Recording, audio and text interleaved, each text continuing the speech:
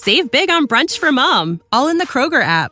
Get 16-ounce packs of flavorful Angus 90% lean ground sirloin for $4.99 each with a digital coupon. Then buy 2, get 2 free on 12 packs of delicious Coca-Cola, Pepsi, or 7-Up, all with your card.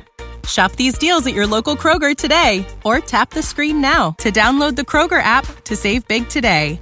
Kroger, fresh for everyone. Prices and product availability subject to change. Restrictions apply. See site for details.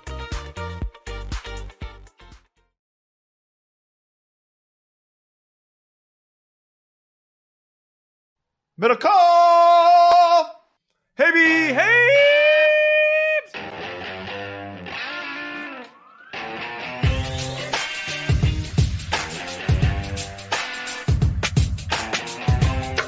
Hello, everybody. Welcome to Haberman of Middle Call. It is Thursday night, almost midnight Eastern time.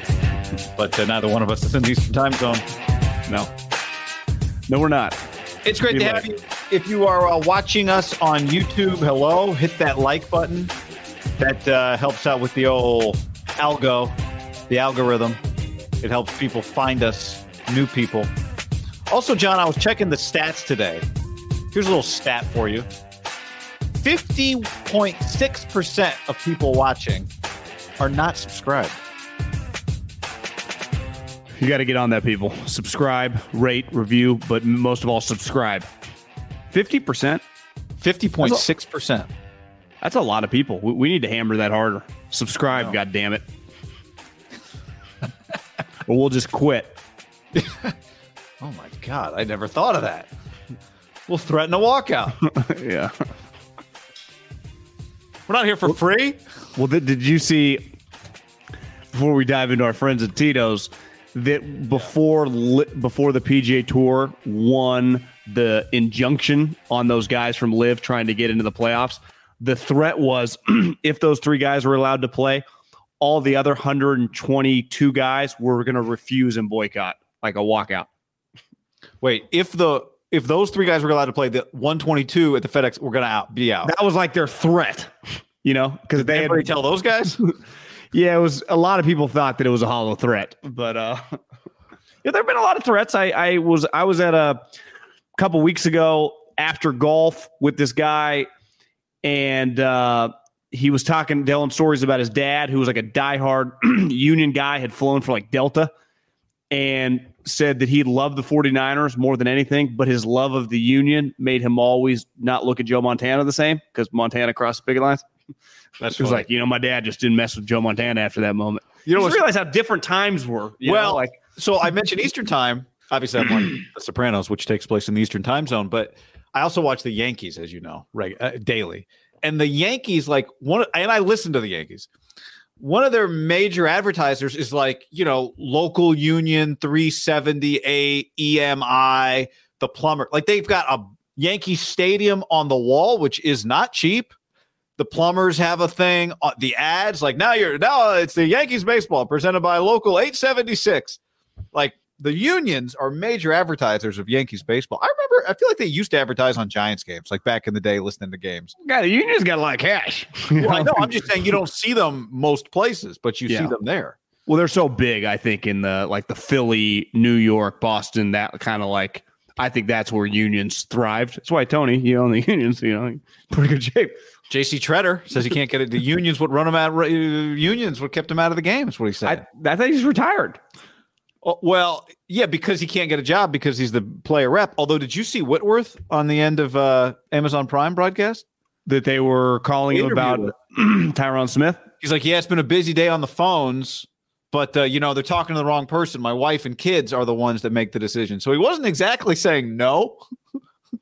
They're the ones that decide if I ever play again, was the way he put it. It was like, well, if you're him and you're already transitioning, doesn't it hey, I just won a Super Bowl. I'm kind of known now as a Ram. Does playing for the Cowboys for 1 year, is it that crazy? Hey, honey, we get $5-6 million. I'll be a Cowboy. It'll just even propel. Shit, I'll be sitting next to Al next year. Yeah, I'll jump over Sherman Fitz. I think you got to think about it if you're him. Hey, everybody. We are sponsored by Tito's Handmade Vodka. I love the Tito's and ginger. That's my personal favorite, but a John Daly also is a personal favorite. I've got like a 6-way tie. The one I got to try is the one that you posted, some guy on Instagram who made the Starburst Infusion, pink Starburst Infusion in Tito's. I think I'm going to do that one for week 1, John, but however you enjoy, it is a Thursday night. Maybe you're listening to this. If you're listening to the podcast, maybe it's Friday, maybe it's Saturday, maybe you're heading into the weekend. Grab yourself some Tito's. It's always a party when you show up with Tito's. The Starbucks Infusion, you just take a bunch of pink Starbucks or Starburst. You pour, a bunch of Tito's. You put the Starburst at the bottom. You let them soak, melt, and just become part of the Tito's. And then you have Tito's and Starburst. Then you pour it into a cup with ice about 3/4 of the way full. And then you top it off with lemonade and you mix it up. This guy claimed, and I followed him, and I checked his page. He does a lot of different drinks. It's like what his page is. Yeah. He said by far this was his most popular drink he's ever done. And you kind of, it makes sense, right? You just factor in one of the probably more universally respected candies. It's like talking about Starburst would be like, hey, you like Barry Sanders? Everyone's like, yeah. You like Starburst? Yeah. But I thought he was saying it was the highest rated drink. Like he rates his drinks Portnoy style. I thought he was saying it's the highest rated drink he's ever made. Yeah, I think you're right. But I also got the vibe that like everyone just that drink is just a fucking hit. And then when you see him top it off with lemonade, you're like, that is probably pretty good. Looks fantastic. Looks fantastic. I also looked at his page and subscribed. So I don't think that's an officially sanctioned Tito's drink, but that's the beauty of Tito's. Tito's says, you're the mixer. Forget about all the seltzers out there. You just make whatever it is you want to make. Just make sure you use Tito's as your base. So it's absolutely Tito's sanctioned. Tito's, baby. Tito's handmade vodka, bottled in Austin, Texas, and distilled there. 40% alcohol by volume, namely 80 proof, crafted to be savored responsibly. They sponsor this show. We're so proud to have Tito's sponsoring this show, and we're definitely looking forward to the January 1st Raiders postgame show. Love Tito's. Love Tito's. Love Tito's. Yeah. Feels like, I could see Old English if we ever did a Raiders show. Look at this, what a jerk. What a piece of shit. We've got to some of the games at Coliseum. We got to, the brand matters. Unbelievable. I've drank my fair share of Old Englishes over the years. Unbelievable. Hey, in fairness, did you see the reports? They were kicking the Pats' ass. Yeah, they're breaking the Pats. Belichick's going to have to clean house, fire all 3 coaches by week 1. It sure looked like he was having a good time at Dana White's office. Yeah, well, he was wearing the UFC belt. He took the whole team. Yeah, he was just screwing around. Good for him. Loosen it up. Maybe he just knows, Yeah. Well, you're making $20 million. Like, I've already won by 6. Fellas, we're clearly the undercard these days. Like, Dana, could you talk to the team? Dana's like, sorry about the Brady trade. How about the Brady? He does the Brady thing, and then did Bill know the whole time about Brady? Well, remember, he did the Brady. He tried to broker the deal when Brady was a free agent, in fairness. Brady told him I was leaving. Remember, Bill didn't want him there. Bill's get about it. Bill didn't want him there.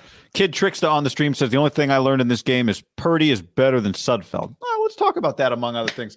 But I don't think it's the quarterback we're going to start with tonight, John. The quarterback we're going to start with tonight is Trey Lance, who played 2 series with the air quotes starters, played another series. Kyle Shanahan said in his interview during the later part of the game that he actually wanted to play Trey longer, but realized that he did not have that opportunity. I think it was pretty clear. You and I were texting. I was like, you got to get Trey Lance out of this game. This is really, I thought, in many regards, a pointless exercise for Trey Lance on Thursday night. But he played, so what'd you think? Well, listen, he is going to be it's pretty hard to just evaluate his game in a vacuum. He threw a dime to Kyle Juszczyk, I think, like first pass of the game.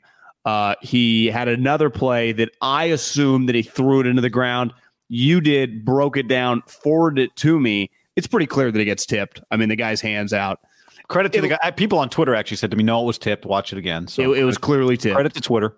Other than that, he was kind of running around for his life. I think you feel good because the Niners tonight, just as a whole, start to finish, pretty lifeless effort, pretty shitty.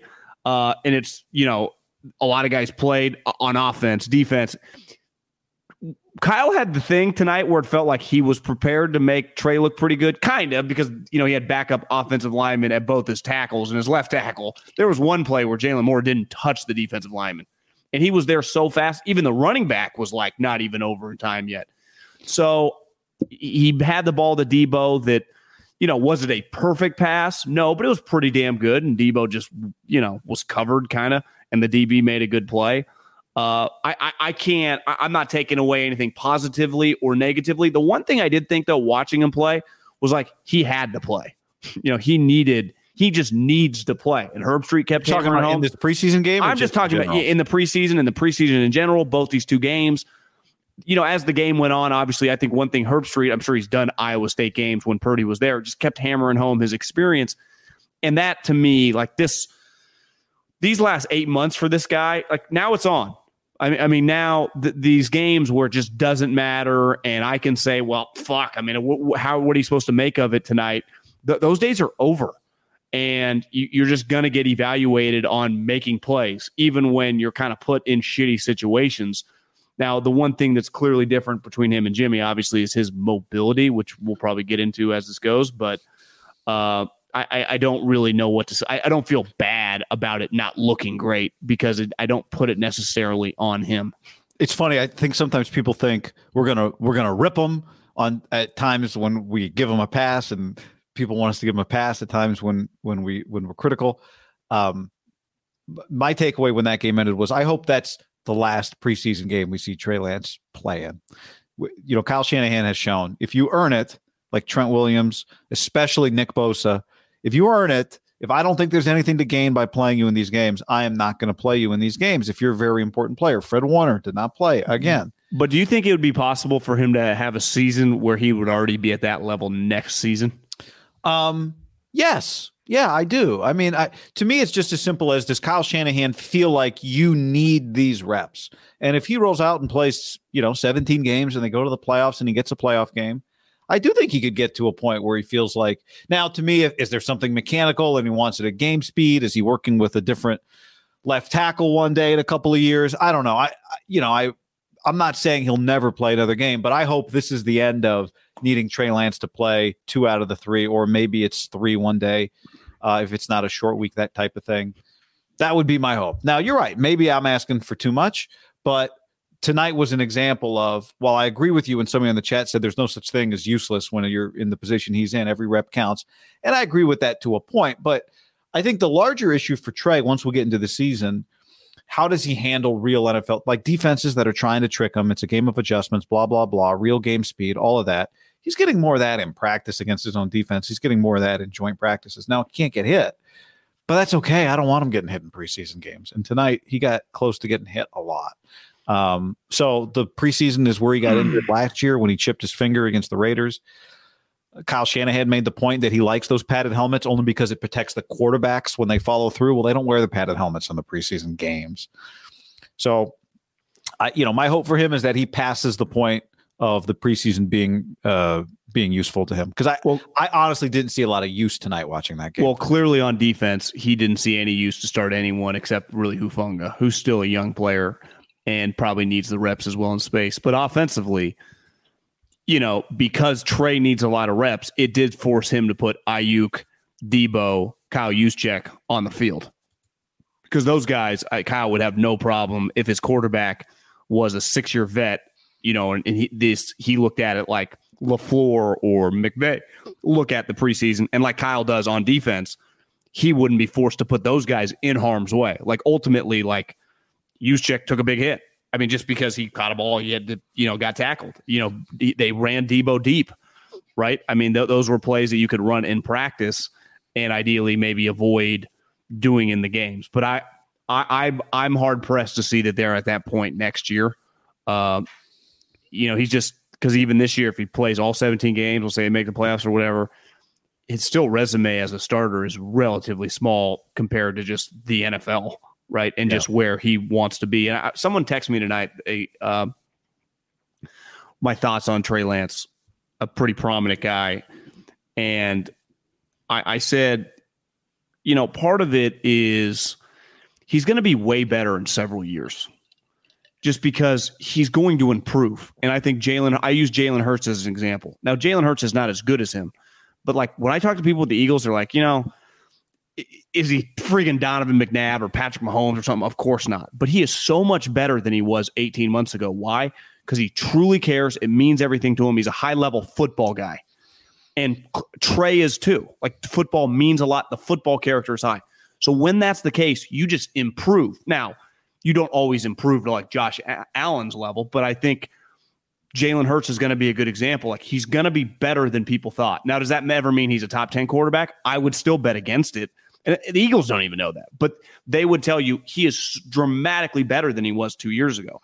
And that's where I think a guy like that, like Trey, who is much more physically gifted than Jalen, will, like, I think in 2 years, he will look dramatically better than this year. But like we always say, they're judged on this season is about minimum making the playoffs and making some noise. So he can't just be a total nothing, right? He has to, they're going to need him. There's going to be several times we talk about all the time on 3rd and long. And that's where ultimately the way I described, I think this team is going to try to play is like the Patriots last year that won 11 games, defense, running the ball on steroids, because they're way more talented than that Patriot team, right? But I think that is kind of... They can be a lot more creative, I think, offensively than that Patriot team. That's a great way to put it. They can be way more creative offensively, and defensively, honestly, they can probably be better. But I think that's going to be their philosophical... I mean, it has been under Kyle just in general, but I mean specifically, like, can this team get to 11, 12 wins playing like that? Well, it's proven. Now, you could, looking at their schedule, there are going to be games where, I mean, they're playing some pretty potent teams, right? The AFC West is going to be potentially all 4 of those teams are going to be potent on offense. The Rams, as long as Aaron Donald didn't hit Stafford in the head with the helmet, is going to be awesome. I'm not a huge fan, but like they do have weapons, and they're one thing they can do when everyone's healthy is score, and that's the Cardinals. I mean, that's how many games is that right there? That's 4 against Arizona and LA, and another 4. I mean, that's 8 games against, pretty sweet quarterbacks. Right? Yeah. Well, I mean, Trey, but that's where defensively, can you neutralize in 8 of those games? Keep for them sure, like, but you still have to make some plays along the way, right? You still have to make some plays along the way. So a couple, I think some basic throws he made, avoided some sacks, got sacked. Herbie pointed out the tripping the Jeff Wilson Jr. on the first handoff. They were not in sync on that play, right? The first handoff of the game where Trey kind of runs into him, gets his feet tangled up with him.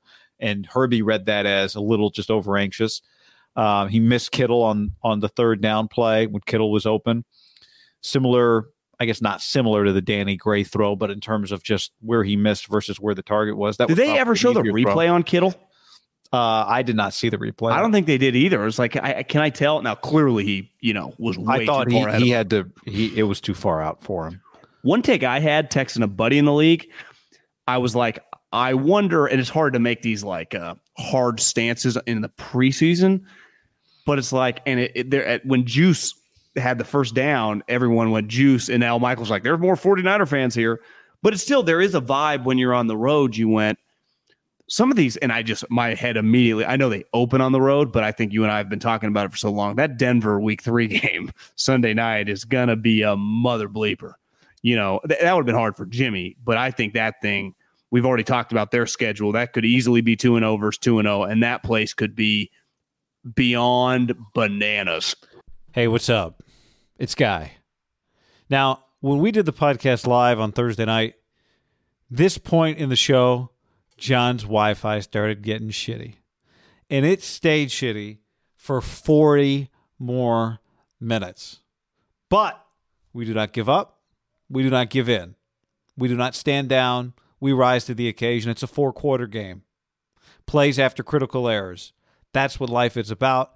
And for 40 minutes, I IT supported Middlecoff with the help of our live stream viewers and just went back and forth with people on the live stream. That has been edited out of this podcast because, my God, it should have been. But it's still in the video. So if you want to go see it, I guess you could. We're going to rejoin the podcast when we got everything figured out, because we don't quit.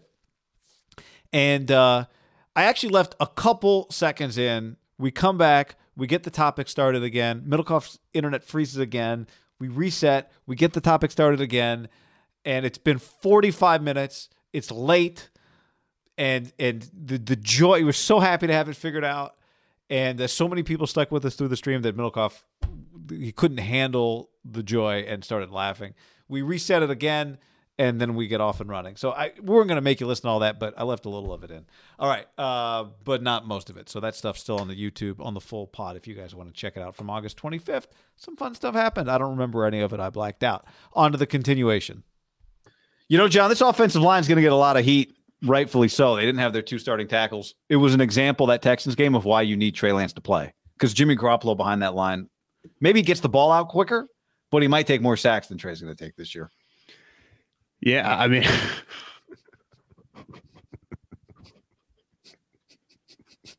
it's like the outtakes from what's it called? The Office, when everyone just starts laughing. All right, here we go. 3, 2. Hey, what's up? I'm Guy.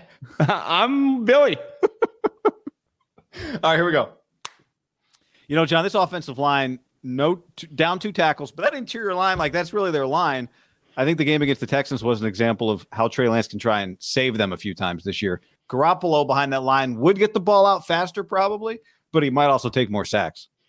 Yeah, if you think about like all the top quarterbacks in the league that all can move, is the reason that they drafted this guy to try to replicate what they had, you know, seen around the league, from Josh Allen to Mahomes to obviously Lamar and Kyler, guys that can just Justin Herbert keep plays alive with their legs.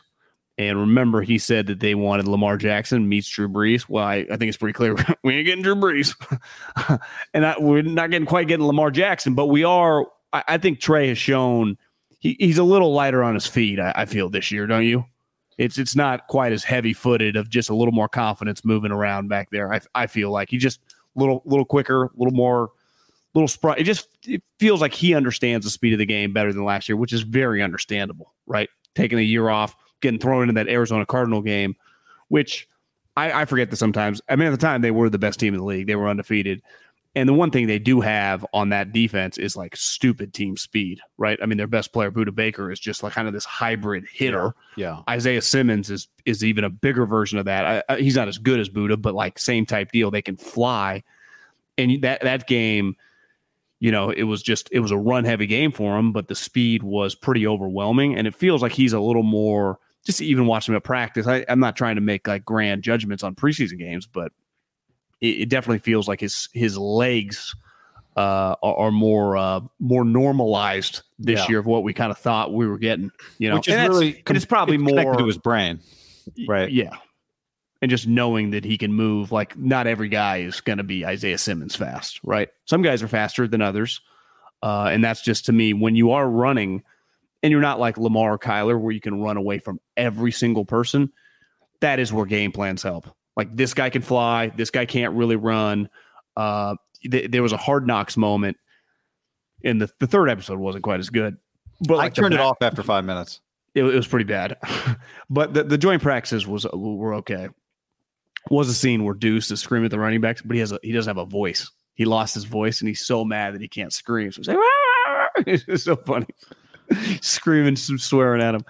But the backup, like one of the backup safeties, is in the preseason game against the Colts, and he goes, the backup quarterback's in, he can't move like the other guy. Maybe it's like a third stringer relative to the second stringer, but like specific, like, this guy can't run, so tee off. Don't worry about like the other guy that can take off. Yeah. But to me, that just symbolizes, like, in the NFL, a huge part about like the game plan is knowing the strengths and weaknesses of every player.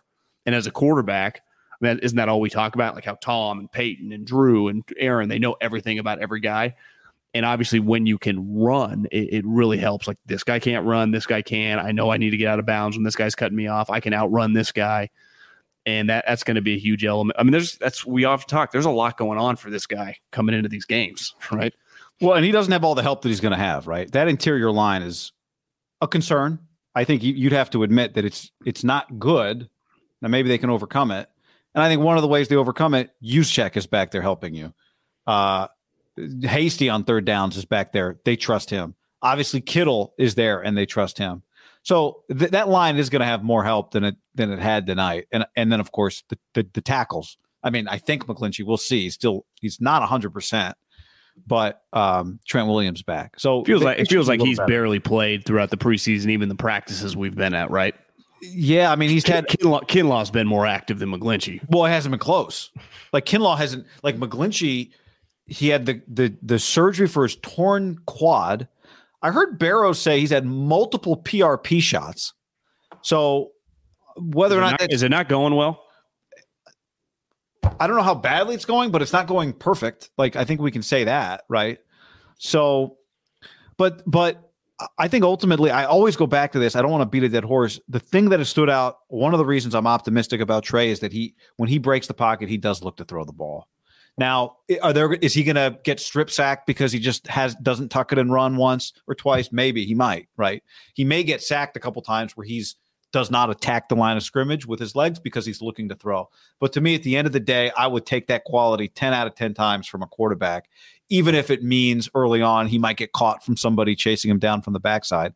I think maybe we see him run more, but I'm with you. I thought he did look a little more comfortable just in knowing in the clock in his head how much time he had to either break, like really break for it, or get rid of the football or throw it, whatever the case is. And he's going to need that skill. But, I don't want – to me, it's just about him taking hits. Like the Bengals made it to the Super Bowl last year with a horrid offensive line. You don't want to have Trey Lance in that situation that Joe Burrow was in, but part of why they survived it, this guy coming off an ACL, Joe Burrow, but he was athletic enough to help them make plays. And then we can talk about it, but Kyle understands. Like the coach knows what a strength and the weakness of his own team is, and you do things to account for that.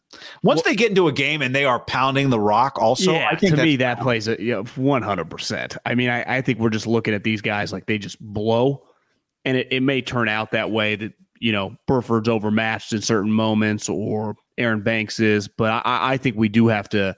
The ebb and flow of a game is so much different than preseason. I mean, say one thing. The one thing that's going to stick out to me about this preseason is the 10 minutes I watched one Monday Night Football game, and Dan Orlovsky was like, well, guys, because something was going well in the preseason, I think for the Falcons or whatever game they were calling. And he's like, I was part of that 0-16 Lions team. Never forget, we dominated the preseason. We went 4-0. And I think sometimes, because even tonight, you're like, God, that's a pretty gutless effort. And you're like, this doesn't fucking matter at all. Who cares? But when you're watching it, I'm just thinking like, what is going on? And then you think about this. They played Minnesota. They do joint practices. They play what was it, Saturday night. They have 2 joke practices this week, and then they play it's not like every team's playing tonight. So a lot of teams are playing Saturday. It's a short week preseason game, is your point. Short week preseason game, and they look lifeless. Which should be illegal, really, when you think about it. Now, I know it's different players, but not some of the guys played in both games. All this stuff. How are the Bengals and the Rams? They just played in the Super Bowl. They're doing joint practices. What are we doing? I mean, you don't think there's some animosity? If I'm on the Bengals and I'm going up against some of these guys, I'm thinking we were leading. We could have won the Super Bowl. That might cross my mind when the guy's taking a cheap shot. Fuck this guy.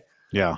I mean, what these joint practice, the Raiders and the Patriots are playing a preseason game. These preseason games make no sense. Houston, in theory, you just say it out loud, Barry, Houston doesn't feel that far. I bet it's a 3.5-hour flight. I mean, the Patriots Raiders doesn't make sense because of how far they are, but it does make sense because they're joint practicing because Bill and Josh are cool or tight. Yeah, but they might have done that if Gruden, they would have played them regardless of the coach. This isn't like a college game where they could set it up. I mean, they just did that game get scheduled before Josh got the Raider job? Would have had to have. Did it last year? They scheduled a preseason game. The preseason. Oh, yeah, maybe not. But I just mean once the preseason, Bill joint practices against Fresno State. He joint practices at every team he plays because he knows Pat though. I wonder, did he ever joint practice with Nick Saban when Saban was the Dolphins coach? I wonder. Probably not because they were in the same division, right? Yeah. Not for long. He might have. Saban went to the SEC West. East? West. West. Yeah. John, before we go any further, let's tell the people. I mean, we thank you, by the way. We thank you for your patience, your dedication to the stream tonight. But we also want to tell you about our friends at Sleep Number. SleepNumber.com/ham. SleepNumber.com/ham. Whether your sleep number's a little softer, like John, who likes it around a 40, or me, a little firmer, I like it at a 55.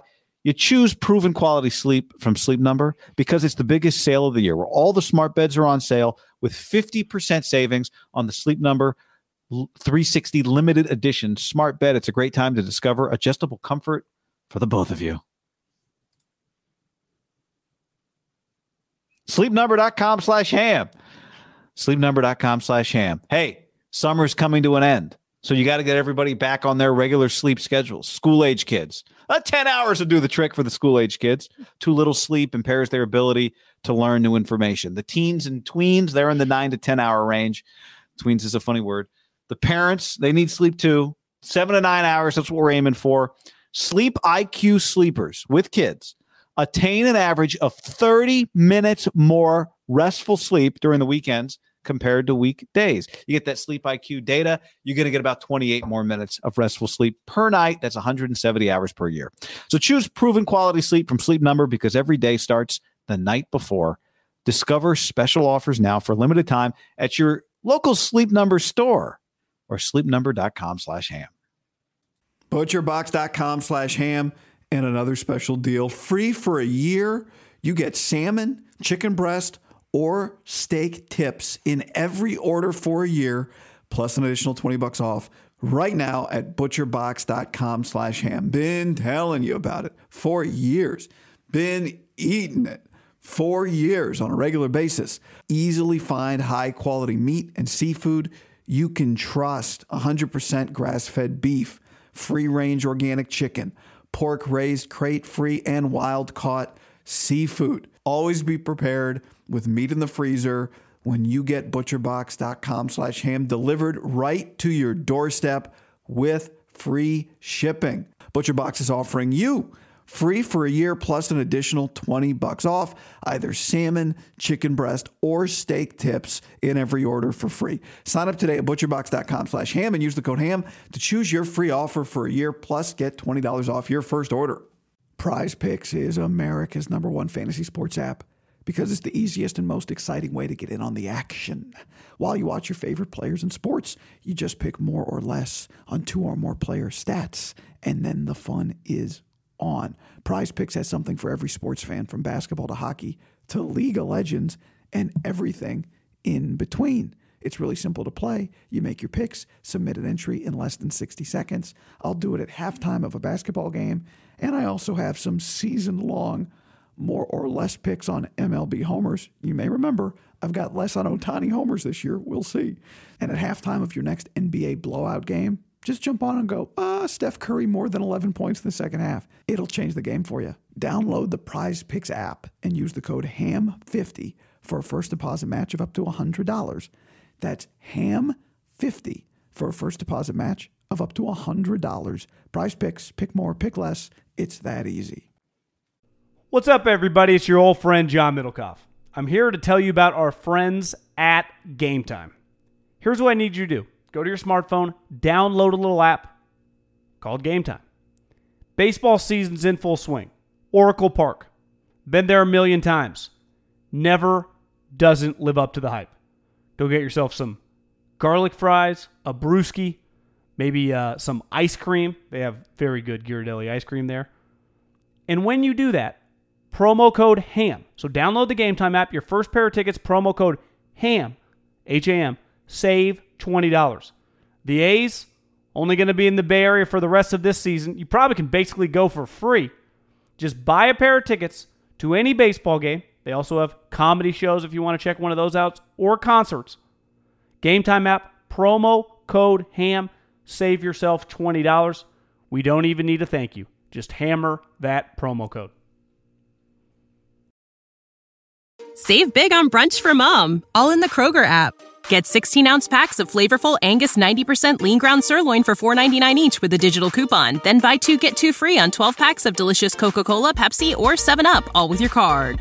Shop these deals at your local Kroger today, or tap the screen now to download the Kroger app to save big today.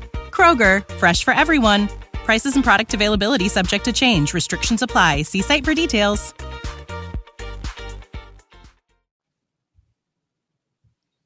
We still alive? Take that one. All right, so there is one thing we haven't seen yet from Trey Lance and Kyle Shanahan and Trey Lance, right? Game planning. Yeah. Which we saw last year when they played the 2 games, and we saw in regular season games, because Kyle Shanahan, what's the Niners' best asset? I was thinking about this tonight. It probably truly is Nick Bosa, if he is as good as we all think he's going to be, because that means he's might be the best pass rusher in the league, or right there with Myles Garrett. And that means you're worth non-quarterback making $120 million guaranteed, shows you how good you are. So you could argue, like, if you just had a draft, would Nick Bosa go ahead of Kyle Shanahan? Like, because even Trent, like, God love him, he is older. I don't think so. You think Kyle Shanahan would go? I mean, it depends, right? If you told me you can get Shanahan and Mike and a LaFleur, or you get Shanahan, Bosa, which coach are you getting with? Are you getting Bosa and McCarthy? Well, in some snake draft, like, that's not doing you any good. I'm serious, right? Yeah, you're right. Because you would probably, like, let's just say, for example, if you knew Andy Reid had 8 more healthy seasons as a head coach, assuming Belichick's kind of done, would he be you wouldn't take a player over Andy Reid, or would you take Mahomes or Josh Allen over Andy Reid? Yeah, you might take a superstar quarterback. Non-quarterback. If John Lynch was, would you take Andy Reid over every player? Yeah, I would. Yeah, well, without question. Yeah. Okay, so then Kyle Shanahan would go, like, if he's your best asset, and he obviously is the offensive play caller too, that's the thing in the preseason game. Now, I've never been around Kyle in, like, the behind-the-scenes settings, getting ready for a preseason game. Andy scripts his preseason plays. Not like today for Len Dawson, they got in, like, the huddle that he used to get in. Like, I'm not talking something like, I'm talking like they have 7-8 plays or 15 plays that he scripts for the preseason. And then he tells, like, Al or whoever's calling his game, like Nance, like, yeah, we're just out here screwing around, seeing what works, guys. And it's like, bang, bang, boom. It's like, come on, Andy. but my point is, it's clear when you watch them, like, these guys are not messing around. But after the first drive, they don't care. And then they just start calling random plays. The one thing with Kyle tonight, I would be shocked if he didn't script some plays. The problem is, even if you had the first 15 scripted, which I'm sure they did, right? Because they had the week off, like, in terms of Trey didn't play in the game, so they could have done it over the weekend, start, like, kind of developing. And they played this team last year where Lovey was the defensive coordinator. So, like, they already had some stuff traded specifically. And it was clearly a different game plan than earlier in the season. And I would add to it, John, and he only wanted a few series for Trey. So he wanted to do specific things. I think he would probably throw the ball with Trey more tonight than he will like week 1 against the Bears' first drive. And for example, tonight, once the offensive line couldn't block me or you, it does throw everything out of kilter, right? Yeah. It was clear, like, they weren't really moving the ball. So you're like, it's not like he's just going to give Trey a quarter. He's going to go. But then it got to the point, like, well, he could get injured. So we got to, like, I think his plan was to score some points. And then that last drive before Trey came out, when it felt like could get really hurt because the offensive tackle couldn't touch the defensive end. And this isn't J.J. Watt in his prime. These are kind of random. I don't think the Texans on paper are viewed as, like, the group who most people think have some elite defensive line. So it kind of threw everything off. I wonder if Kyle thinks, like, did we really gain that much tonight? It's more like the offensive lineman, and we know maybe Jalen Moore, it wasn't good. And it really throws off your rhythm. But Kyle's proven a couple years ago, because I was thinking Tyron Smith today, right? Did you see the injury? It's like his knee with the hamstring ripping off the. It just sounds. I think it's the painful. Same as the Jets. Mekhi Becton. Same injury. So when that happens right now, there is no, like, well, we can patch mail this till he's back. Like when Joe Staley broke his leg, it's like, we think he'll miss 5 games. We got a bye week. Trent Williams missing the Rams game last year. Trent Williams, one game to me, you got to be able to make handle. But can you handle a month or whatever? Like the Cowboys, they got to handle the season. The 49ers you saw today, like, could this guy start a month? But then you also go back to, well, they've done this before with AAF guys, and he just schemed around it. But the key on that with Kyle is, like, they got to be running the ball well. Because the one thing that I don't care who you are, there's no analytics, there's no scheme, there's nothing that can circumvent. If your left tackle cannot pass block or your right tackle, and you get in positions where you have to throw a lot in a given game, you're in trouble, right? Whether you're playing just the Texans or the Rams or whoever, right? It doesn't – you could be playing one of the worst teams in the NFL. If your offensive line is having a terrible day at the office, and you're behind in the game, I would say whether Kyle Shanahan and Andy Reid are coaching or Freddie Kitchens is coaching, you can lose. So their key, and I think he would tell you, well, when we, kind of circumvented the injuries in 19, we were so good running the ball. Yeah. And that to me is just, I'm telling you, I think Kyle Shanahan is going to try to play Patriot 2021 on steroids with his young quarterback. And the difference is I think they were probably more confident. Like Mac didn't have the deep ball prowess that Trey's clearly going to have. Like they're going to rip deep or balls. the quarterback run. But what he would have is probably much more consistent on just like you knew if you ran an out route, he's going to hit that probably 80% of the time, right? Yeah. And that his accuracy on the shorter stuff, and not in a million years would I have wanted Mac over Trey, but there are give and takes, and this is where the game planning specifically, like I think Kyle kind of likes being able to run some go routes, right? He's done it every game. I think he does. Even the throw to Juszczyk. Wait, was it the throw to Juszczyk?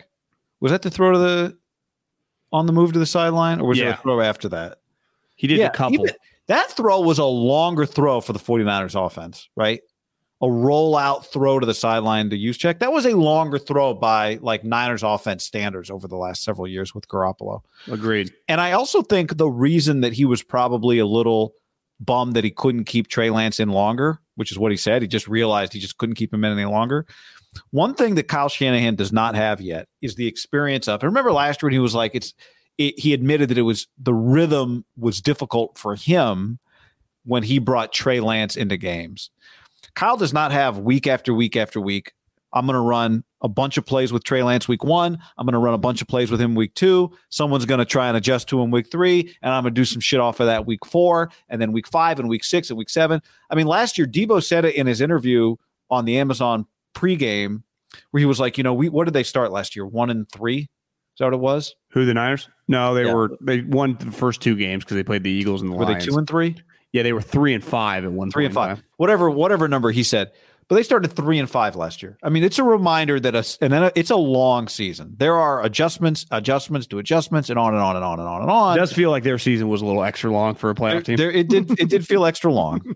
Yeah, it did feel extra long. But I just think that I would argue that was about as bad as you can get and make the playoffs. Literally, I mean, they went to the last game. I mean, it did really feel that way. Yeah, and then even the last game, it was like Trent's not going to play, and you're on the road against the Rams. Then you're down. Like that's the other thing. We've all been watching football. That game was over. They weren't going to win it. We've all been watching football for a long time. That's one for a team that ends up in the Final Four. That's one of the more batshit crazy seasons ever. Right? It really is. Yep, it really is. And I think Thursday night, Jimmy, and then John Lynch liked the tweet. Think of it like, and then John Lynch liked the tweet from where was he? Like with his family or no church? Church. Yeah, church. It was Christmas. It's like if you've got a video game, let's say Trey Lance is a video game, and there are things that you can only unlock when you get to like level 10, 11, 12, weapons that you can only unlock when you're in level 12. And Kyle hasn't gotten to play past level 2 or 3 with Trey Lance yet. So I think he's going to do those things really well, the early stuff. But I think there's probably other stuff that he hasn't even gotten to really get to yet because he hasn't had to deal with the adjustments, the things that happen over careers. And Trey Lance plays a lot and gets better and all of that stuff. So look, Trey Lance is in a better situation than any of the rookie quarterbacks that came in, any of the second-year quarterbacks that came in the league last year. He's in a better situation than any of the rookie quarterbacks that came into the league this year. He's in about as good as a situation as a third overall rookie quarterback pick can be. And a big part of that is because of his coach. For sure. I mean, the guy that, had the most success given his team last year, honestly, it didn't look as good as I think, somehow he ended up in the Pro Bowl and he's doing the gritty as Mac. But it feels like fast forward a year. Wouldn't you say that most people think that Mac Jones, and honestly, it might not even be totally his fault. That Patriot thing could be a disaster. He's in a bad situation, isn't he?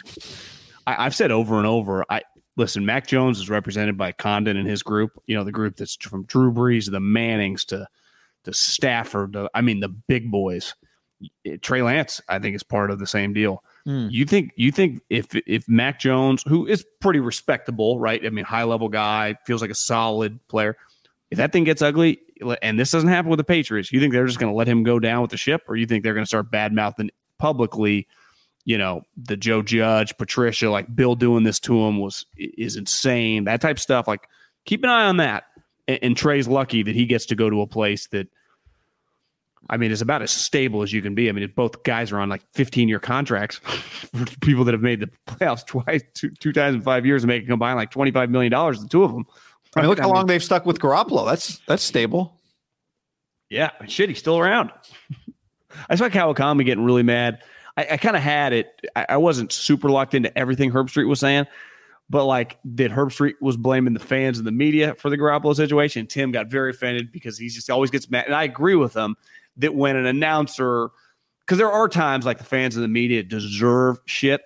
To me, the Jimmy Garoppolo thing is all 49ers and Jimmy Garoppolo. It's nobody else. Everyone just talks about it because of their situation. It's not like some created, like the media. No, we go to practice. He's fucking throwing there.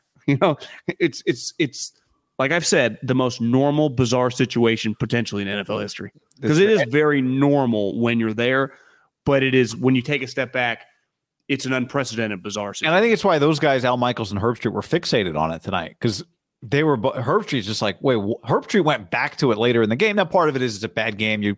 But they asked Sherman about it when he's. I mean, their guys are so famous. Sherman's a no-brainer. They're interviewing their own workers for the sideline reports. It's like you want to go. How was your first day? Let's go talk to Richard Sherman. I know. I think Fitz is pretty underrated, just higher. There's just a vibe to Hold your him. Amazon take. Hold your Amazon takes. We'll get the Amazon takes later. I agree with you. Somebody asked this. You getting a new drink? No. Some water. Somebody said, Kid Trickster said, do you think Debo's lack of separation is concerning? They've been practicing that route with Debo all week. Lenore and Emmanuel Mosley were right there with them. I don't think it's concerning. We talked about it. What you guys saw today on the deep ball to Debo is exactly what we saw repeatedly in Niners practice. It is clear that go balls to Debo Samuel are not a high percentage play. And I said it 2 weeks ago. And I don't know if it's because, and by the way, I said a year ago, like, man, when Trey Lance gets out there, you're really going to open up the field with Debo. Not correct. That was an incorrect statement because he just doesn't. That's not his thing. No. And you remember that stat I gave you a couple weeks ago, which was the lowest percentage of tight window throws in the NFL last year was Patrick Mahomes. Less than 10. I think it was 8% of his throws were considered tight window. It was the lowest percentage in the league. For when you watch Mahomes, it feels like he's playing all this crazy stuff. But the reality is his receivers are wide ass open. That's the easiest thing that you can get as a quarterback to help you throw an accurate pass. You're saying 92% of his throws are to wide open guys? Yeah, whatever. Or not wide open, just not tight window. Okay. So only 8% of his completions are considered tight window. Or tight window, which was 92% of his completions tend to be guy with some space. Guys wide open, wide ass open, right? So to me, it's the simplest thing you can do for a quarterback is have a guy wide open. And Debo Samuel, he gets wide open a lot of ways. Go routes down the sideline is not the way. And we've seen it in practice repeatedly. It's just not the highest percentage. To me, the only way you run it is if it's off like some fake where he's schemed to get an advantage. I think just one-on-one, like you would run to Randy Moss, or think about some of the guys, DK Metcalf, where it's just like my speed is better than your speed, and I'm going Deshaun Jackson. I mean, there are other guys I can't think of off the top. I think Justin Jefferson's actually – Jamar Chase is a guy that feels very, very comfortable down the sideline, and it's less always about being open. It's more just his jump ball. Did you say Devontae? Devontae is a good example, but I would put Devontae like Jamar Chase. They just go up and get the ball. Like Debo is – he does go up and get the ball, like went over the middle, but I do feel like down the sideline on like a 30, 40-yard bomb, does it feel like he's going to leap up? And that, the type play where those guys leap up and they may hit the ground with the DB, but it's like they come down with it. CeeDee Lamb. To me, Debo, it's a good scouting report by you. I would scrap that play. It's just like a consistent, unless it's like, you pump fake left and he kind of fakes and then he go, something like scheme specific, but just playing football, what's the most basic route you run when you're a little kid? Go deep. They have tried that. I wonder if Debo wants that. How could he not? You know what's a cool play? The go route, touchdown. The go route, just play. Even if the guy's tackled 30, 40 yards. Isn't that always just a highlight play throughout the day? Yeah. Any player? That's a good point. Jump ball. It doesn't seem. We could check his vert, but I would guess his vertical leap was not, exceptional. But that's not really. He's made some great like one-handers or whatever. How often do you feel him like going, like stopping, going up, kind of like a Devontae or a Jamar Chase? Yeah, like that's just not really his game.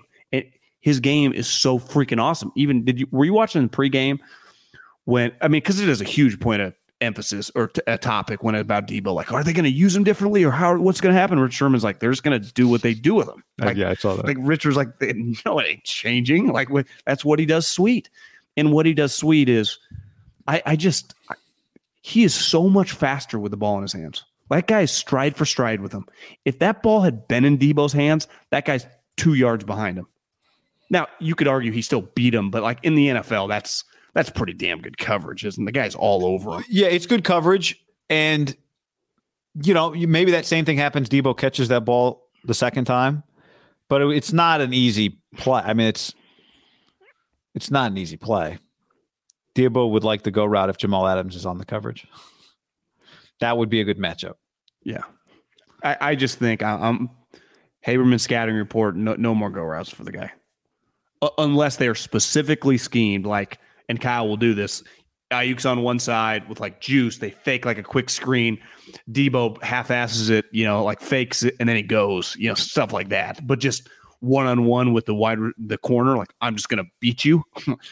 It doesn't work in practice. Every single one has looked the exact same. Practice, the game, the exact same. We've seen him contested ball and he did not catch it, right? That play tonight has happened. How many times have we seen that? Now he's made a few of those catches too. Again, he's fantastic. I mean, he might make that play, 30% of the time. the percentage, I would just run it. I would give that I would put, if Danny Gray's dressed, I would give him those couple reps and then 11. Ball was underthrown though, says Josh. You got to be careful wading into that territory. Well, I mean, comments are getting mad at us. Listen, you don't need to be Trey Lance's dad. We can all admit it wasn't an ideal throw, but I would say it wasn't a bad throw. It was not a bad throw, and even if that ball's where it's supposed to be, there was so little separation that the DB still might get to it. Yeah, or instead of a little further in front of him. I think that play is just very NFL because back to the Jamar Chases and Devontaes, and just a lot of guys make that, like the best players make that play contested, but they're used to thriving outside, right? Like Devontae doesn't do, like, you're not putting him in the backfield. You're not running run plays for him. Honestly, you're not really, I guess they have run screens for him, but you would want to throw the ball down to Devontae or Jamar Chase because they're the Mike Williams, high point the motherfucker, right? AJ Brown, like they feel good, almost like like an NBA guy, like he's running full speed, then he stops and he jumps. Like those guys do that. Like that's not really Debo's thing. That's what makes. You could argue Debo just in terms of sports, team sports. He is one of the more unique players you are ever going to stumble upon. Right. Well, it's funny. We've got kind of in the same way that kind of Draymond-y. Not different. Different. But he's also got like a little Stephen Clay, like where he can take over and score. Yeah. He's just unique in the way he's not unique in the same way that Draymond is unique, but he has some of the same qualities. Nobody else can do what I do, and part of the reason is just because of like what I got in here. I'm pounding my chest. Well, here's what he does have. If he just played it outside wide receiver, and you just like never going to give him the ball behind the line of scrimmage, and you're just going to give him 12 targets a game, I don't think it would look as sweet. It wouldn't, even though he is so talented, right? Yeah. There are less talented, less good players that do this specific thing better than him. Yeah. I think that's a fair way to put it. Jimmy Ward, John, looks like he's headed to IR. John Lynch was on Amazon today. Did John Lynch get like $7 million for that appearance? He's like, hey, guys, they were going to give me all your salaries and like a part of Herbie's, and I would have been up there. Just remember, fellas, all I got to do is say the word. But he said Jimmy Ward IR, which is four games. Do you like how they changed around the IR, took a couple games off, so allows you to do a little wiggle room? Absolutely. There was no reason to keep good players out for just. You've always thought, why do they have these hard, fine line rules? I wouldn't do it at all. I wouldn't have any rules about how long guys have to be out. Just have a floating number, right? Bring them back when they're healthy. Well, what do I care? I think it has a lot to do with like salary cap and contract kickers and stuff like that. Like, I think the owners save a little cash. Not good. To me, what this tells is, one, when Kyle talked about the injury a couple weeks ago, or whenever it first happened, like whenever he talked the next time, he looked pretty like it was an ominous vibe to him. It was not like, hey, it's the way he's talked about Ward and Mosley and a lot of these guys like Kinlaw, like, no, these guys are fine. Everything's gonna be Elijah Mitchell. It was like, yeah, that's not good. And to me, it might have been like, hey, maybe he could be ready by the third or fourth game, but we'll talk. I mean, they're kind of in a numbers like, who are they really keeping? And if you're going to keep Jimmy Ward, and let's say you're not going to have him for a month, this does just allow you to use a roster spot, maybe on an extra offensive lineman, extra defensive lineman, extra DB, maybe keeps you an extra running back. Who knows? But I think they realized they needed the roster spot, and given that he was no guarantee to be back by Denver, because I think you're like, okay, the guy could be back by Denver? Because if he could, then I would think about it. But I wonder if they realize he's not going to be back by Denver. 80% chance he's not. Let's take the safe route. But guy, that's the Rams game. You hate to lose in week 4, the Rams game. This is a borderline 2-month injury, right? He was hurt a week and a half ago. So right around, a couple days, maybe, I don't have the exact date, after September 11th, let's just say August 15th. Now he's not going to be back for 4 weeks. So the regular season, that's a long time. 4 weeks of the regular season, which puts him back this is October 9th would be the game he'd return. That's week 5. That's a long time. Just you said around mid-August. Yeah, that's give or take. What do you think? 6.5, 7 weeks. But I also think it's like with a deep hamstring, that is not. You're not rushing a guy back from that, and he's covering space. Like Jimmy Ward ain't functioning without his play speed. Yeah, which honestly, I think they'd be in a worse position had they not upgraded at corner. Like if you told me Charvarius Ward is also out, he's supposed to come back next week. Emmanuel Mosley's back. Like, I think they can weather it in part because of their pass rush and because their corners should be better. But you just wonder, like, now Hufanga is back. I don't know. Jimmy just does a lot. The Broncos and the Rams both have a ton of just are dangerous in terms of their receiving corps.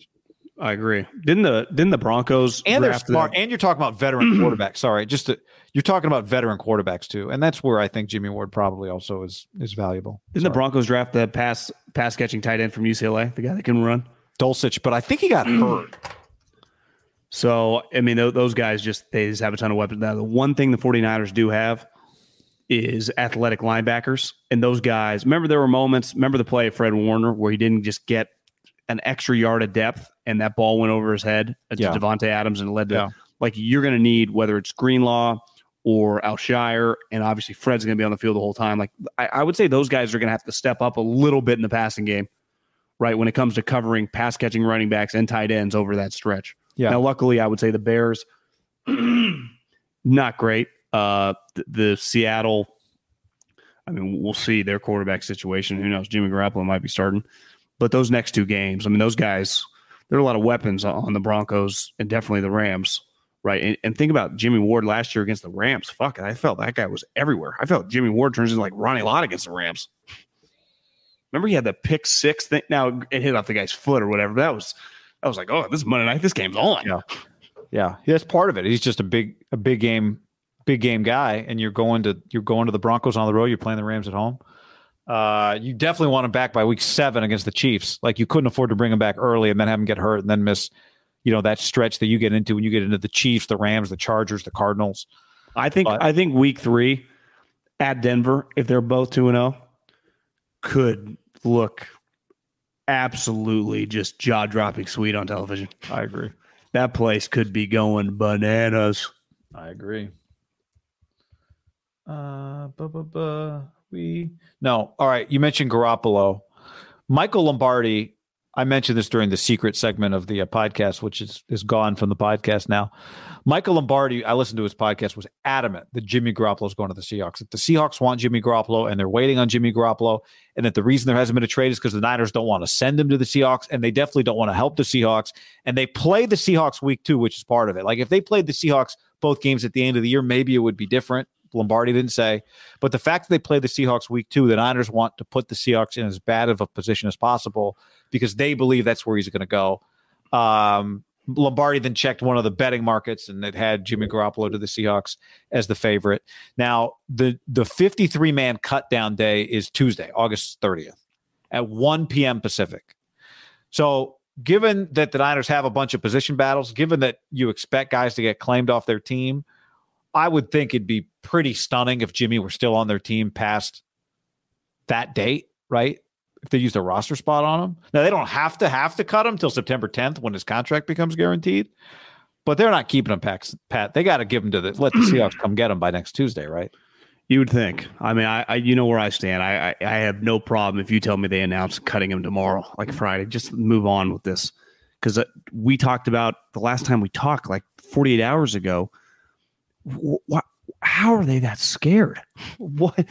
Do you remember when, I mean, it's one of the more historic kind of crazy moves, and it kind of backfired originally because he traded Drew Bledsoe to the Bills. The Bills played the Pats week 1, and Bill lost, but obviously won the wars. They, I think, won the Super Bowl. But my point is, Bill Belichick was not scared of Drew Bledsoe, who, listen, he had some flaws, but he was a better player than Jimmy Garoppolo. How could they possibly be worried about, like, the optics? Like, what if he beats you? Like, how are you even thinking that?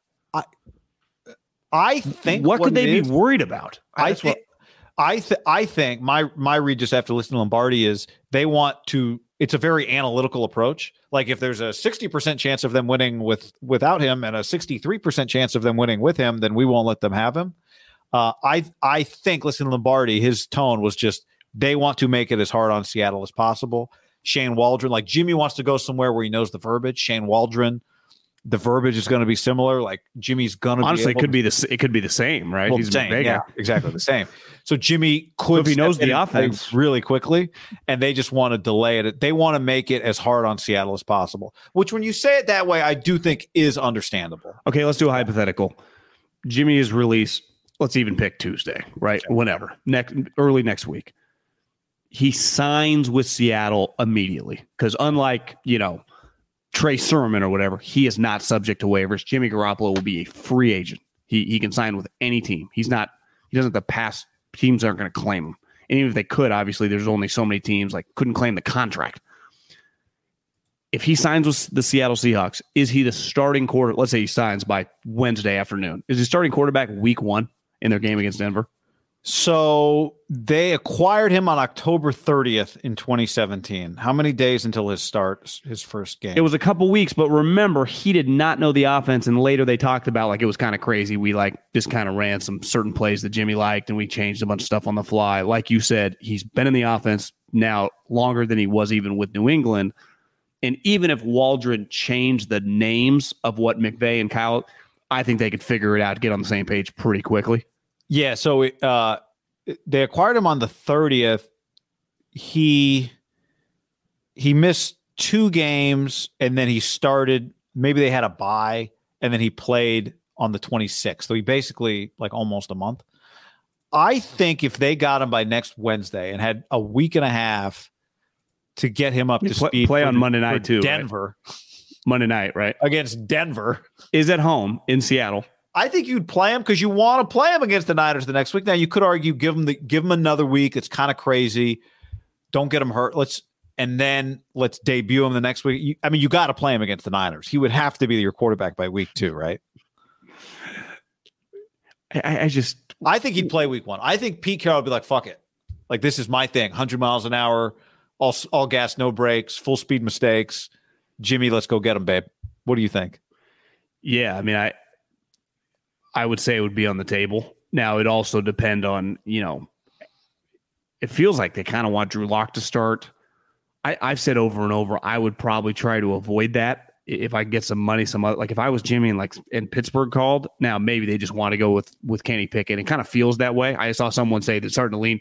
If Kenny Pickett's going to be in the mix, they're not going to sign Jimmy Garoppolo, right? Yeah, right. Which that I agree with. That I understand. He knows where the bathrooms are. And you would watch tonight going, if that guy's healthy, whether the Texans turn out to be competitive this year or not, you and I were texting about, they got to find out about this guy, right? They are not replacing him right now. Now, maybe if like in 2 months, like this guy's he's not that good. Even though every time I watch him, I'm like, he's got a little something there. I feel like Kyle's like, God, I kind of like this guy. Like, to me, you don't end that to go do Jimmy Garoppolo. No, because I get Seattle because ultimately, I say this all the time, Pete ain't trying to lose. Like Pete is not talking like they suck. I think he's like invigorated of the new guys and the juice, and I bet he thinks like, could I compete for a wild card spot? He doesn't. You think Pete's thinking about? I know you know this, but I think a lot of people think they're just cool with sucking. Like Pete's 71 years old. Pete, what 70-year-old who's as crazy as Pete Carroll is cool with just having like a shitty year? Now maybe by November 30th, if he realizes I'm not going to get fired or whatever, like it's big picture stuff. Let's play young guys. But the first, I'd say 7-8 games, Pete Carroll's fucking swinging for the fences. He's won too much to start losing, right? Same with Bill. Like once you've won that long, you ain't about losing anything. Now, maybe lose a game for the big picture, but like lose a season, like have a 3-win season.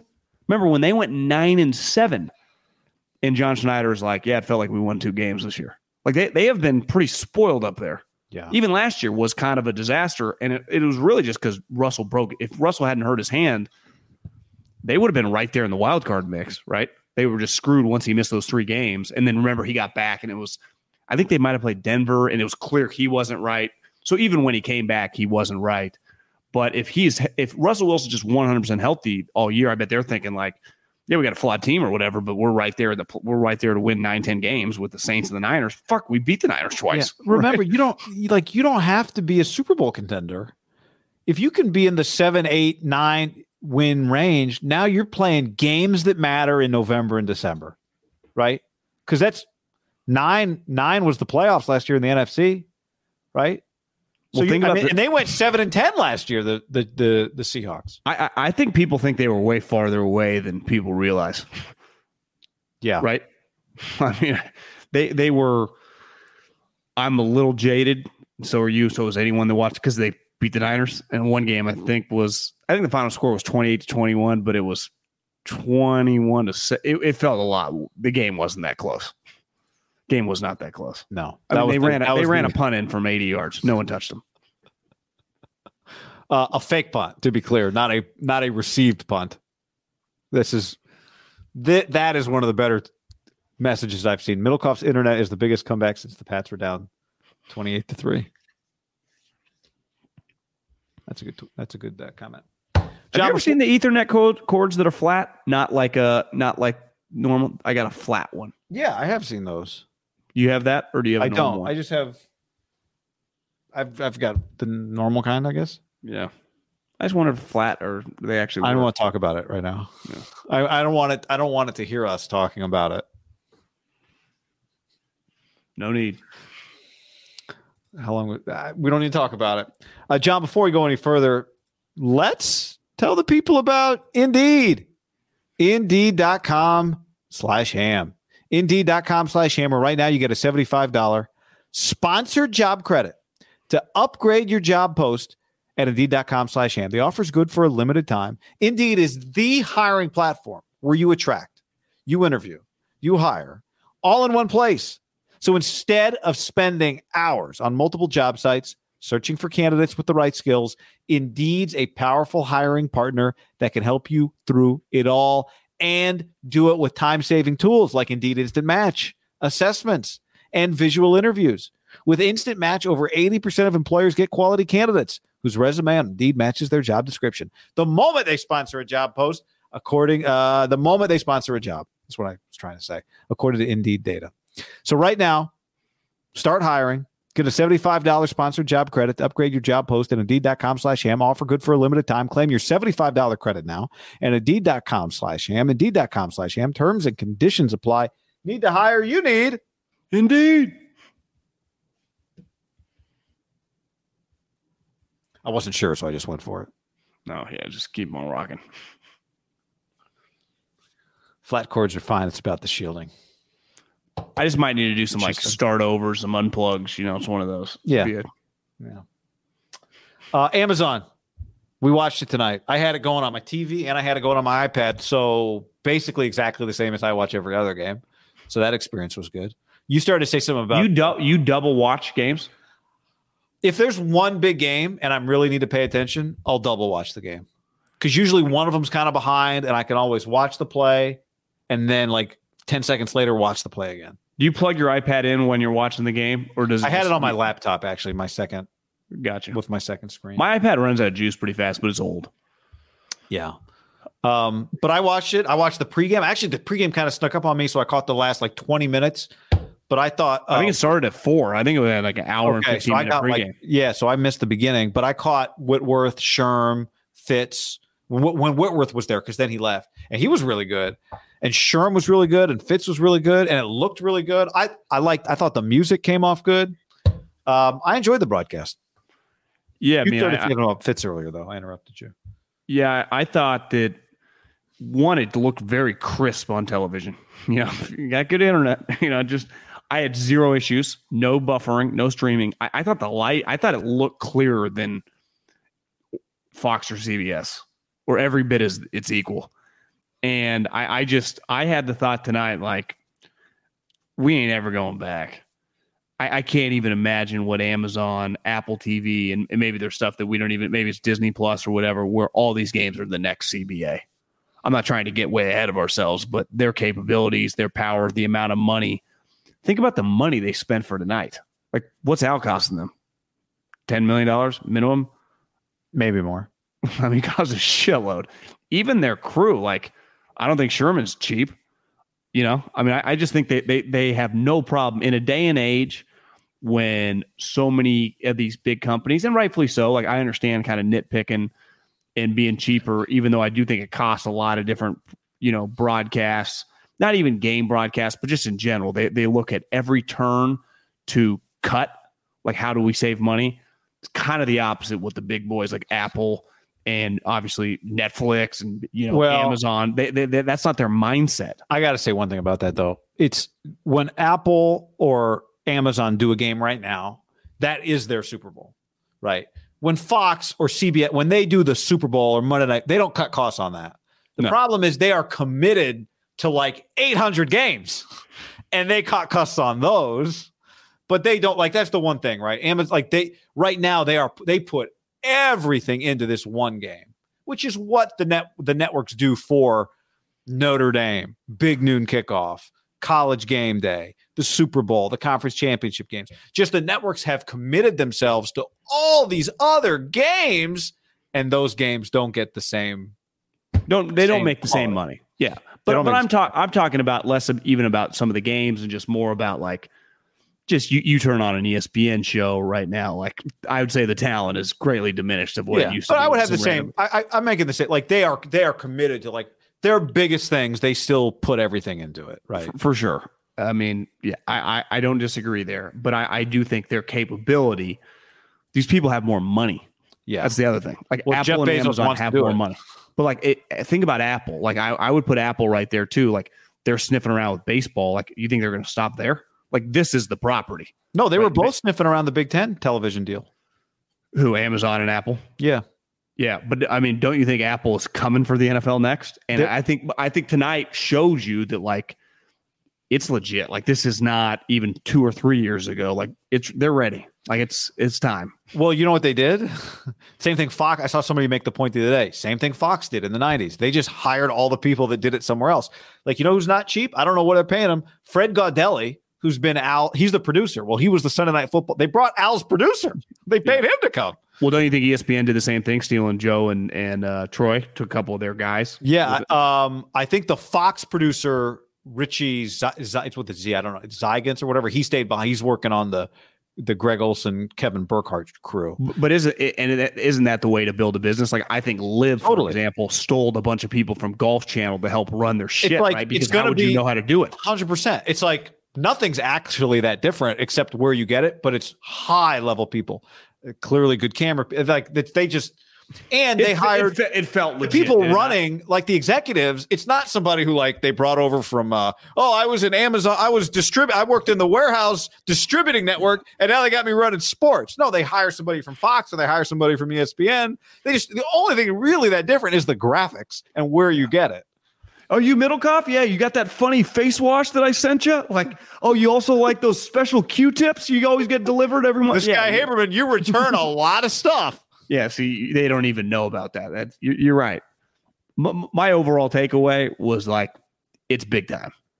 And part of it is just because your expectations, and you realize it's no different than, I don't want to say it felt like, Sunday Night Football is the biggest show right now in television, right? It's the number one rated television show in America, even though like what we do now, why radio can't compete, we know exactly who listens and how many people listen. That's just the podcast game. It's why Joe Rogan and Bill Simmons and Coward and Caller Daddy and all the big shows, they know exactly, like when they say 11 million people, that's not a guess, right? It's like, no, Caller Daddy knew 11 million people listen to an episode. It's not like, well, the 3 meters.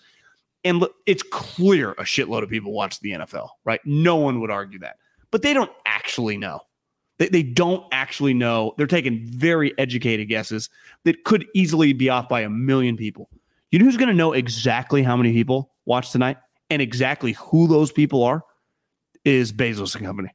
They're going to know exactly not only how many people watched, how long they watched for, and then they're also going to know, like we were just making fun of our items, know exactly what we like, what we order, the way we live. Yeah, they're going to know what we ordered while we were watching the game. Well, think about Apple. Think about like that's. I honestly think that I've just had this thought kind of all week. Like they're just fucked. Like big picture. The one thing that kept them alive this time is one that probably they weren't capable of completely shifting, but also Jerry Jones, Robert Kraft, the older guys, Rooney, they're still alive. The next CBA, a lot of those guys are going to be passed away and their kids are going to be running it. And obviously these companies are going to have much more capabilities and they'll have more than dabbled. I had the thought tonight, like the next CBA, whenever, let's just pick a 2028, could network be dead? As we know it for sure. I mean, it is imperative in this window that they have now that they get people converted to their streaming services. And, you know, the thing with Amazon that Amazon this is does, the way, right? This is the way. Like, but it takes balls. Like you have to, if you're NBC, and the NFL isn't going to let you do this, put an NFL game only on Peacock. Now they're going to put a Notre Dame game only on Peacock this year, the UNLV game, but that's it. But you've got to get people, and I think more and more and more. You think about where we were even 3 years ago, the amount of people now that are willing to pay for. Now, you're not going to be paying for commercial free, but the amount of people now that are just willing to pay for, you know, like Substack. You know, I read another House of Strauss article today. I don't even think about it. There's so many things out there that I pay for that I use and I go, that is $5 or $10 or whatever dollars well spent today. About the bloggers, you read that one? The Buzz Bissinger clip with Will Leach. Did you watch it? I didn't click on it, but I read the article. Oh my God, Bissinger! I remember him freaking out. Oh my God, the internet attacking. The irony of the whole thing, and it was, Ethan wrote it really well. It was like Will came off like the legacy media guy, and Buzz comes off like the new school, you know, rock and roll kind of counterculture guy. But Will was Deadspin and Buzz was traditional media. But Buzz, I thought, was his predictions were pretty on point. Well, he said ultimately you guys are just going to rip and make fun of people, and that's exactly what they did. And the last thing he said was, and we'll all be dumber for it. That was the last thing he said. Anyway, right. Costas was really – Braylon Edwards was actually pretty good that day. I don't know what Braylon's up to. Buzz wrote Friday Night Lights, right? Yeah. Well, that coach just died. You see that? I did. The high school coach for that school just passed away. I think he was like 73 years old. I did not see that. I've watched the movie. I've watched the television show. Never read the book. Very reflective of Middlecoff the consumer. Yeah. I do own the book. I'm pretty sure. I didn't watch the show. I did watch the movie. When I say watch the show, I watched maybe like over the last couple of years. I watched like a season or two. It's not bad. You know, the one coach and the mom and Riggins. But, the coach. I like that guy, that actor. Yeah. Honestly, A little cheesy. It was one of those like, I had a couple weeks, did nothing to watch. It was a point in time, and I banged out like 20 episodes. It was like, is this better than people act? No, it's shittier. Did you mention who's the actress who was Jeter's ex-girlfriend? Yeah, she dates the good-looking football player who's actually went on to have a pretty good little acting career. But it turns out even in that show, even the first season when he's supposed to be a junior in high school, he's actually like 26 years old. And what's her name? Mina Kimes? I can't remember. No. No, not far off, though. Mina Kelly? Minka Kelly? Minka. That's Jeter's wife? No. Ex-girlfriend. Yeah, he was dating her. There was a different documentary that she was in. Yeah. When he got 3,000 hits, I think. Was he dating her then? Yeah, she was in the doc. I remember. She was like, doesn't know really anything about baseball. But whatever. I don't know why that. Yeah. Feels like Jeter, you follow him on social media, like just kind of like lost in life. I don't know if I do.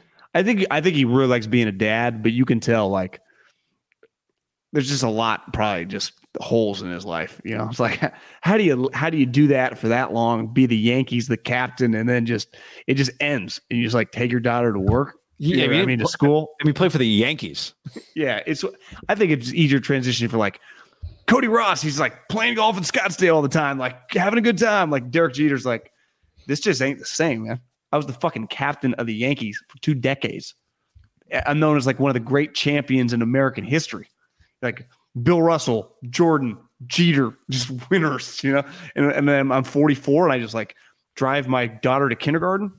You just see it's just like there's just something missing. Yeah. If he could just go on a fishing boat for a month with Pettit, Mariano, and Posada, he would. Like it feels like Michael transitioned because he likes screwing around. Like that was a weird part about Michael. Like even while he dominated, he loved his little side. He gambles like crazy on golf. But also, like, you see some clips of him, like, fishing. Now, maybe he's gambling on the boat, like, who's going to catch the biggest fish? I mean, who knows? But it feels like he just does a lot of, like, you just see him at, like, car events, or, like, races, and he's just there front and center. And, again, maybe he's gambling and drunk, which it feels like those are huge parts of his life. Like, he has cocktails in he's drinking a lot. So maybe does it feel like Derek drinks much? No, it feels like Michael just drinks away his boredom, his missing of competitiveness. Also built his own self a golf course where just sweet players come and play. So he's filled the voids. Did you notice? I think Al, by the way, I just want to make this point about Al. I think Al colors his hair. How old is Al? I think 82 or something. He's a pretty young 82. I mean, he always has stayed kind of current. Did you hear his comment tonight? 77. Preseason wins are as valuable as Dogecoin. Al said that tonight during the broadcast. That's a good one. Well, Al's LA hip, Yeah, Al, I'm saying, like, Al felt to me even a little younger than he'd felt to me the last couple of years. I wonder, he took a little chance getting paid a lot, but I wonder if he rolled in like, this thing feels big. I wonder if it just feels pretty big. Because I bet everybody around it is pretty energized by just doing something different. Even though it's a lot of the same people, I bet they're pretty energized by kind of blazing a new trail. He seems energized by it. And think about this, if you're him. I think Carissa said this, like when they were doing the intro part about like, we even got, do you believe in miracles, guy? Joking around, but I wonder if Al realizes, like, who knows how much longer I'm gonna be around. Like, I get to be part, like, as this new, like, in 30, 40 years when this is normal, I was the first guy. Yeah, I think it's cool. It's because you would say he's a part of the NFL because he's called big games, but he's not viewed as like John Madden, a trailblazer, or, he's just part of it. Like, to me, Al, like, when it comes to the Olympics or just historic, like, that is like Al Michaels is going to be known for that for another 200 years. Do you believe in miracles? Like, that's his call. But like, he's probably thinking, like, I've been a huge part of the NFL and I've called big games, I've called Super Bowls, but like, this is something you'll never be able to take away from me. Like, I was the first guy to call streaming. Do you think he's the cheesy biggest, as that sounds? Do you think he's the biggest guy we got right now? Just play-by-play guy. I mean, do you believe in miracles? The OJ car chase he was on, who God only knows how many people were watching the ABC coverage when Al was on the phone because he knew the neighborhood. Knew the neighborhood guy. That was like his buddy. They played tennis. Well, yeah, together. that too. Like his best friend. The 89 earthquake, he was Wasn't on he the his air. neighbor? Yeah. I think he was pretty close because Al was like looking out his window or something. I'm pretty at least the same street. Yes. Got traded for Roger, like that whole story got traded from ESPN. Start Sunday Night Football. Sunday Night Football was not a thing until that year in Al's first year. Worked with John. I mean, I think he's the biggest. I think he's like the. Well, he did Monday Night Football. Like, so he started Sunday Night Football, did Monday Night Football. Now he's doing the streaming. I think him and Herbie have a quality that's really hard to capture, which is they're both pretty comfortable. Now I think they're going to need. They were fine tonight. I think Herbie will get a little more comfortable as time goes on. But I thought he was good. Haircut. You can tell he's got a haircut. He went tight on the sides. Yeah. I feel like he dropped a little. Because he knows kids are watching. They were like, Herbie, our demo on Amazon Prime is much lower than it is on ABC. He was like, oh shit. He did. Maybe he thinned up a little. Was on the Middlecoff diet. They didn't. They said that they said that tonight. The demo thing. No. I was going to be like, God, they're taking shit. That'd be a risky spot for Herbie.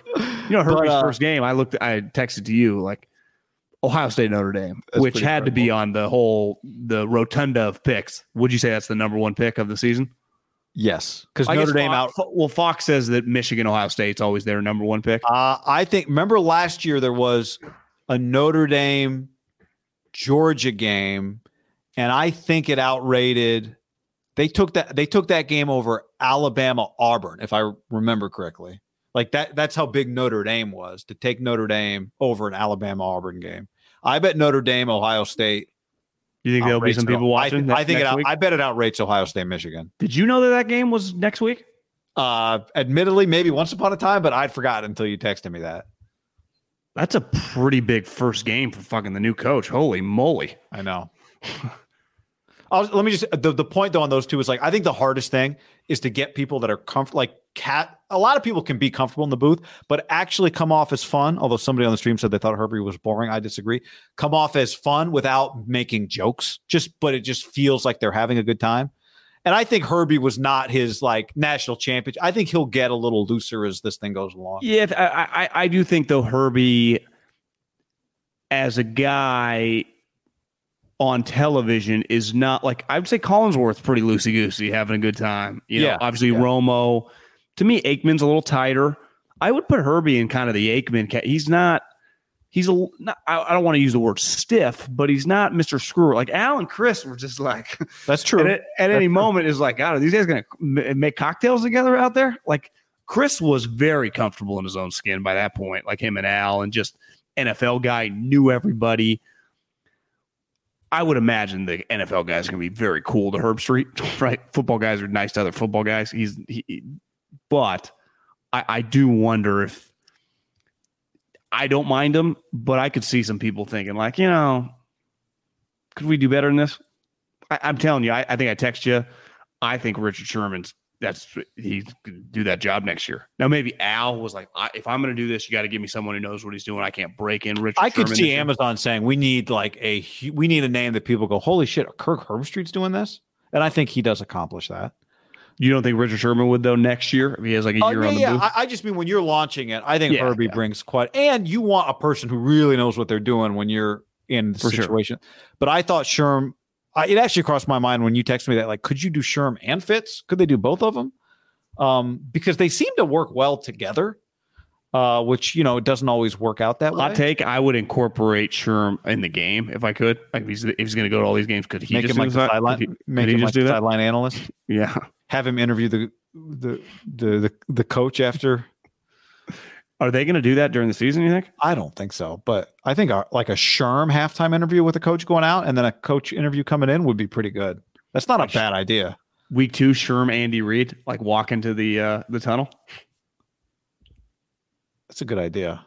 Do you think Aikman and Buck were watching tonight going, whoa, thank God they did not make us do a preseason game on ESPN? There's a lot of moving parts now with the broadcast crews. I was thinking about this today. Maybe I think this every year, but college and NFL, I am about as excited for this football season, I feel like, as I've been in a long time. Trey Lance, college football shit going on, just the whole thing, man. I'm excited for this season. It's going to be good. It's going to be pretty good. As long as the Niners don't go like 6-11. Yeah. Yeah, there will always be New Year's in Vegas, John. Niners Raiders. That is true. All right. Aaron Donald swung some helmets. Anything you want to say about that? So you told, I didn't know this, that it's not a suspendable offense. Yeah, Judge Sue Robinson cannot get involved because joint practices are not things that are not under the NFL. How'd you find that? I just saw like one of the NFL. Yeah, one of the NFL, maybe it was Florio, wrote, yeah, the NFL can't punish you for things that happen in a practice. Although if you're too physical and you violate the CBA, they can punish you. So that's kind of weird. We'll right? think who usually gets in trouble in a practice. The team gets mad at the guy, right? Well, Sean McVay ain't suspended Aaron Donald. Well, and the Bengals don't. Are the Bengals allowed to? Well, they don't have the power. He swung. I mean, I saw the people on filming. You can hear them. They're like, "Whoa!" Like even they realize, like, "Whoa, bro, what are you doing?" But here's my take on these things. Like we have seen crazy brawls in these joint practices. Didn't a woman got hurt the other day at the Panthers Patriots?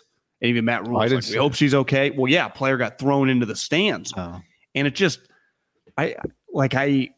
in all seriousness, like let's just say they did have the power to suspend him. Do you think he should be suspended for something that happens in a practice, even if a helmet's getting swung? You had 2 helmets. I mean, honestly, sounds crazy. I kind of do. Again, the problem is the footage. I can't really. I mean, I see him swinging a helmet at somebody. To me, it would be in the category of if he did that and somebody like had to go to like suffer. Well, Mason got hit, right? But I mean, if you said like somebody's out 3 weeks or they're hospitalized with a broken nose, I'd be like, God, I mean, that's pretty nuts. Well, would this story be way bigger? I mean, this story will kind of die in a day, but like if he had hit, let's just say their starting guard in the face and broke his jaw. Yeah. Yeah. I think part of it feels so long ago. I don't even remember. Mason got hit in the head, right? Did he get hit or did he miss? Garrett. Miles hit him. I feel like he missed. Maybe he hit him. I'd be lying if I told you I remembered. I don't. I do wonder. Did you see the still photo of McVay right there? Like he's got a Bengal helmet. It looks like he's got a Ram helmet. I think his helmet's on. And Donald just has weapons galore. He's the craziest guy in the league to begin with. He doesn't even need weapons. And McVay's kind of there like, what am I supposed to do? And there's a million players. I'm honestly shocked that in the last 3 or 4 years, no one's gotten seriously hurt in one of these joint practices. Just, you mean in a fight? Just as something gone terribly wrong. Like a guy gets suplexed and gets his arm shattered, you know. Remember that there was it Jimmy Ward and Hopkins a couple years ago fought?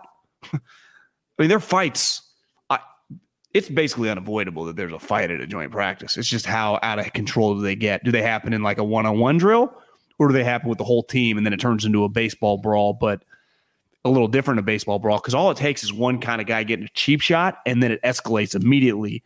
And unlike a baseball brawl, how do you stop it? The only people that can stop it are the players. The coaches are kind of helpless, right? Because one, they're not padded up. They unless you've got 7 Dan Campbells out there, most of the coaches are undersized, are kind of, you know, balancing like I can't get too close, but I'm like screaming like stop, you know, but no one's listening. It's like yelling at like 2 dogs fight. Like they're just not that aren't yours. Yeah. I don't blame them. Like Aaron Donald in that moment, who was stopping him, right? Especially once he starts swinging helmets, not a soul. And is there a chance? And maybe he'd say like the fucking guy came after my knee, right? Or who knows? Yeah. Just the helmet swing in a crowd is such an inaccurate weapon. You know? The what?